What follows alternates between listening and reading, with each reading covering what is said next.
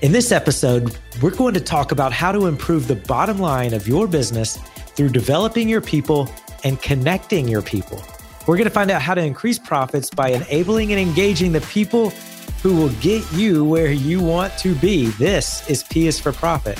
You're listening to the P is for Profit podcast with Adam Lean, where it's not about how much you make, it's about how much you keep and how much freedom you enjoy. Welcome to P is for Profit. My name is Adam Lean, and I, along with the rest of the team at the CFO Project, are passionate about helping business owners improve the profitability of their business. My guest today is the president of People First Productivity Solutions. Their goal is to help businesses boost productivity through people development. Deb Calvert, welcome to the show. Thank you, Adam. I am delighted to be here with you and your audience. Yeah, I'm excited to jump in and find out how you help businesses develop their people and what that even means, so that the business can get more done and more accomplished. But before we dive in, tell us who you are and why you started working with businesses. Well, my business, we are all about getting people connected, whether it's about sellers with buyers or about team members to each other or about business owners to new team members that they're bringing in. Because ultimately, the engagement of people and the knowledge they have that you are someone who can help them develop and reach their own goals and potential, all of that is really bonding. And that's what we're all looking for in an employer or in a business that we choose to do business with. It's gotten bigger than it used to be. It used to be the product alone would do the job, but now we have these expectations and we want an employee experience or a customer experience. And ultimately that always comes down to connections. So that's why we do what we do. Interesting. There's several things in what you just said that I want to explore. What does connected mean? Like when you say, everybody wants to be connected and you should connect your people with each other and with their superiors and with the customers, what does that mean? That's a great question because I think the meaning of the word itself gets diluted. We think about, hey, I have a connection on LinkedIn, which is absolutely superficial and impersonal. It doesn't mean much unless you take it to a deeper level. So when I talk about connections, I'm talking about a real, true link between two people, not something superficial, but think of it being more like a link on a chain, something where it's intertwined and it bonds you. It keeps you together. It's not just something that's out there so you can check a box or boast about a number.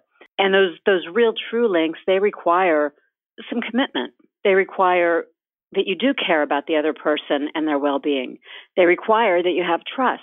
They require that you are invested and that you're willing to take the time to get to know and to meet the needs of somebody else. And it's, of course, mutual. It's two-way when you have the true connections.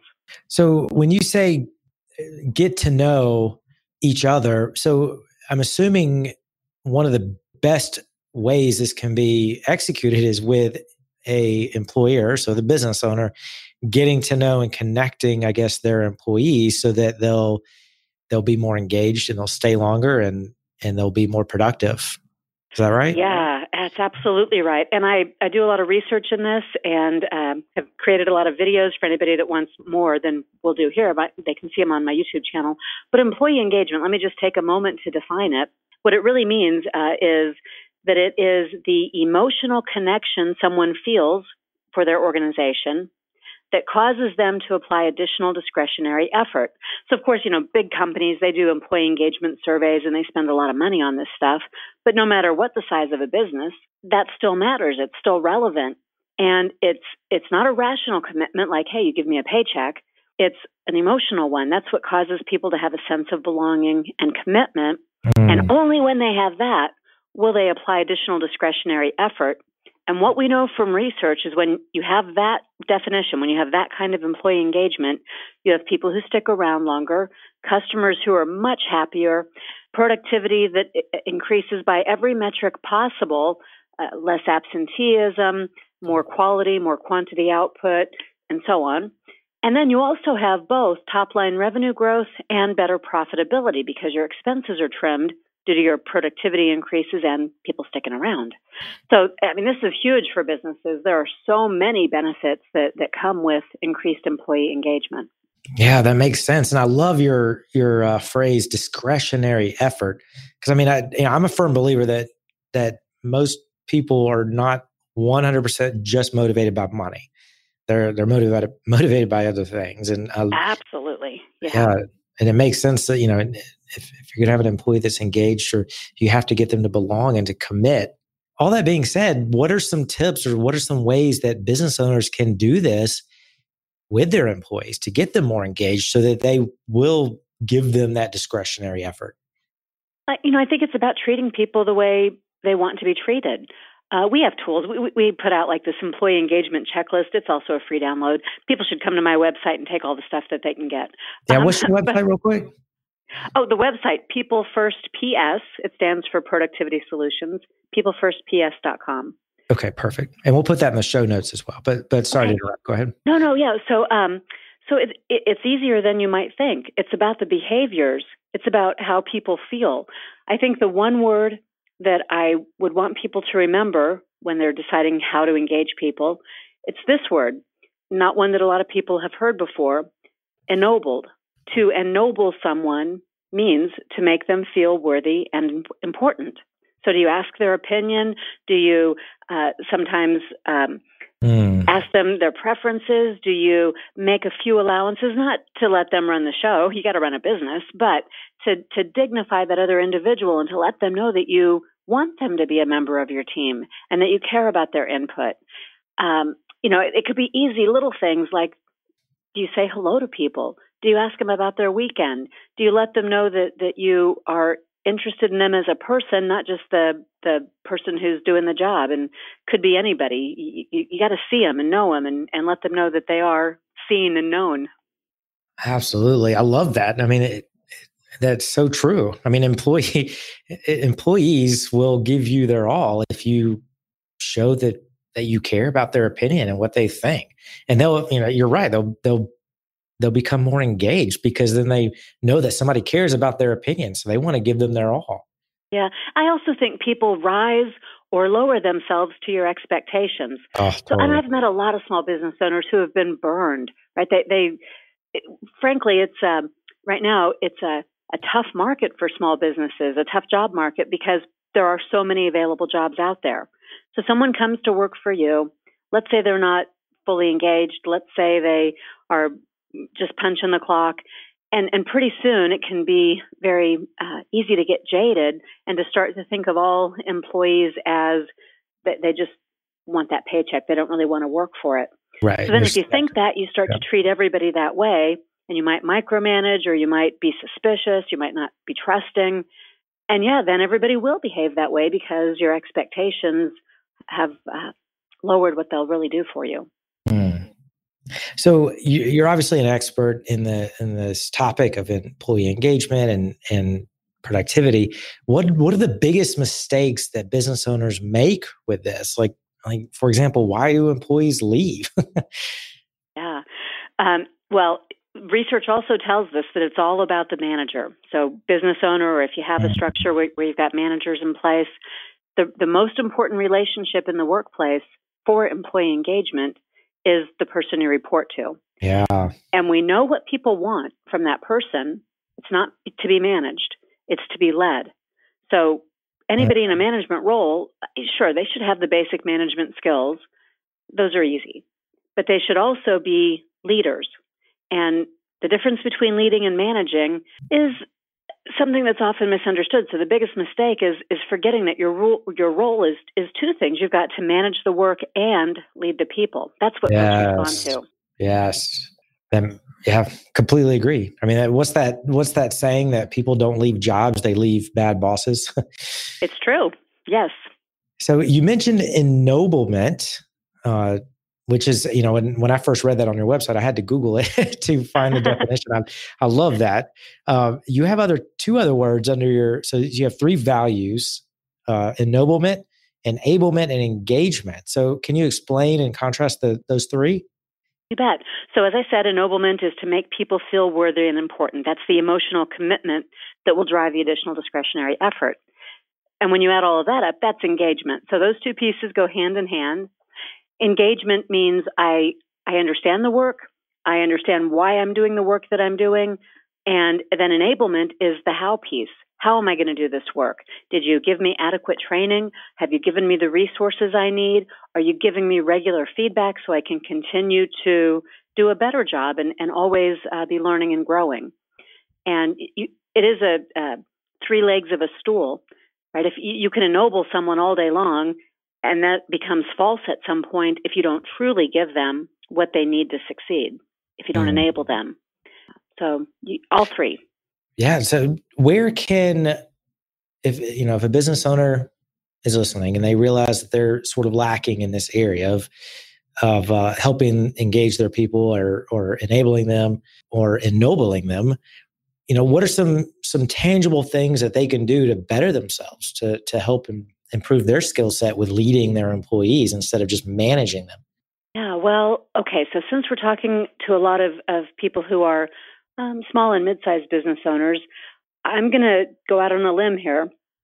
I've just seen it happen so often that I'll bet some of your listeners will find this is true for them too. But one of the first and best things you can do is learn to be a good delegator. If you're trying to do too much of the work yourself to cut costs and keep overhead down, for example, if you're trying to do too much of that, you aren't going to have time to be a good leader. In fact, you're not probably a very good manager because you're just a really good frontline contributor who wears a hat that says owner. And that's true. You gotta act like an owner. So it's an investment in your business, but it's a really important one to get somebody else in there who you will trust, and then delegate work to that person or those people. Let go of it. Delegating is itself a skill. So if you've never done it, you'll want to learn how to do that. And you can do that on my website too. So we do give a lot of tools away. But if you don't do that first, if you don't give away some of the work and give it away correctly, not micromanaging it, then you'll never have time to do the rest of the development that we're talking about here. Yeah, no, that makes sense. What do you feel that separates successful business owners from those that always seem to struggle, especially in the areas of employee engagement and leadership? Well, now that question's a big one. So I do think it's partly what we've been talking about already. If you have a lot of churn in your organization, if you're just constantly having to hire people and they don't stick around, or no matter who you hire, it seems like they won't do the work and they're not really an asset to your business. If that's you, then what we've been talking about would be the answer to that question. Yeah. But if you've got that part worked out and yet the business is stagnating or you're having other kinds of difficulties, the second thing that I often see when I'm doing consulting work with businesses is I often see a fear of innovation, a fear of making some even small changes, because it feels risky. Your business becomes like your baby, and you so badly want to protect and take care of your baby, but you got to let that baby grow. Yeah. And sometimes that means you've got to experiment, fail fast, maybe even fail often, but try new things. Otherwise, your competition is going to get too far out ahead of you. You'll never catch up. And so having a spirit where you're always asking, okay, this is good, but what's new? What's next? What else is there that I could be doing? Now, I'm not saying that you ask that question so that you add in 50 more things that you don't have time to do. It's about subtle, small changes in response to the marketplace, keeping your ear to the ground, and then being willing to take action where it's needed.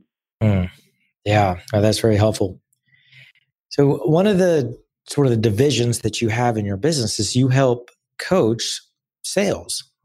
Sales coaching. So how could a business owner develop sales skills in their client-facing staff? For example, let's say a heating and air company has technicians who are trained in being a technician, not trained in sales, but yet they're client-facing staff, and they're expected to upsell the client on additional services. So what are some skills that or tips that business owners can do to develop these sales skills in their client-facing team? Well, I've written 2 books about selling, and both of them, without intention, you'd think after the first one I would have realized it, but without intention, both of those books have been very successful in small businesses. And I've heard from so many, and I've received so many engagements and invitations to speak to small business conferences and whatnot, because it turns out those books are both really helpful and they're really simple. And I also have a point of view, and it comes out in both books. And that point of view is that you shouldn't be salesy or have a personality transplant to be good at sales, which is one of the big barriers. If I did not choose a sales career and I'm doing what I want to do, but suddenly you tell me I have to upsell or think about selling opportunities when I'm client facing, well, that's not what I signed up for. I didn't go to school for that. That's not what I want to do. And it feels icky because of the old stereotypes that are out there. So we have to dismantle some of those and help people feel good about the way that they can bring their own skill set and what they have to offer to a buyer, and be proud of that and represent that really well. That's then where the selling becomes more palatable to people who need to be doing some work of selling. Yeah, that makes sense. Because at the end of the day, I mean, a good salesperson is really just helping the potential customer. I mean, if they're doing it right, if what they're selling they believe in, and the customer needs it or wants it, then their job is really just to facilitate that, and they should feel good about that. I absolutely agree. Yes. Yeah, excellent. I like to ask this from time to time. If you could go back in time when you started your business, what's one piece of advice that you'd give your younger self? Well, I started business 15 years ago, and it was after a company that I worked for. I was a corporate director with a Fortune 500, and that company was sold. And I decided to go into business for myself because I didn't like the options that were in front of me at the time. Because of that, I, at first, thought it might be temporary. I wasn't fully, for a whole lifetime, committed. I was going to dabble and see what happened. And I'm lucky that the momentum of it and the early success, I got very caught up in that, and I realized this could be something much bigger than something I did between jobs. What I wish I had done differently from the get-go is commit to my core, that this is what it was going to be, that I was taking ownership in it and pride of it, because I lost 18 months or 2 years in there that I could have been doing things differently. So I think people should be all in. All in. Is that what you mean by commit to my core? Like, explain that. Yes. Well, we make commitments every day. Sometimes they're off the cuff and then we never follow through. We make these little promises that are, I meant to, but I never got to it. And then sometimes, not very often in our life, we make profound, deep, long-term, maybe even lifetime commitments. Think, getting married or having a kid, right? These are big, big, big commitments. And I think if you're going to put something out there for the world and you're really going to tie your own success and identity to it, that ought to be one of those kinds of profound, very, very deep level commitments.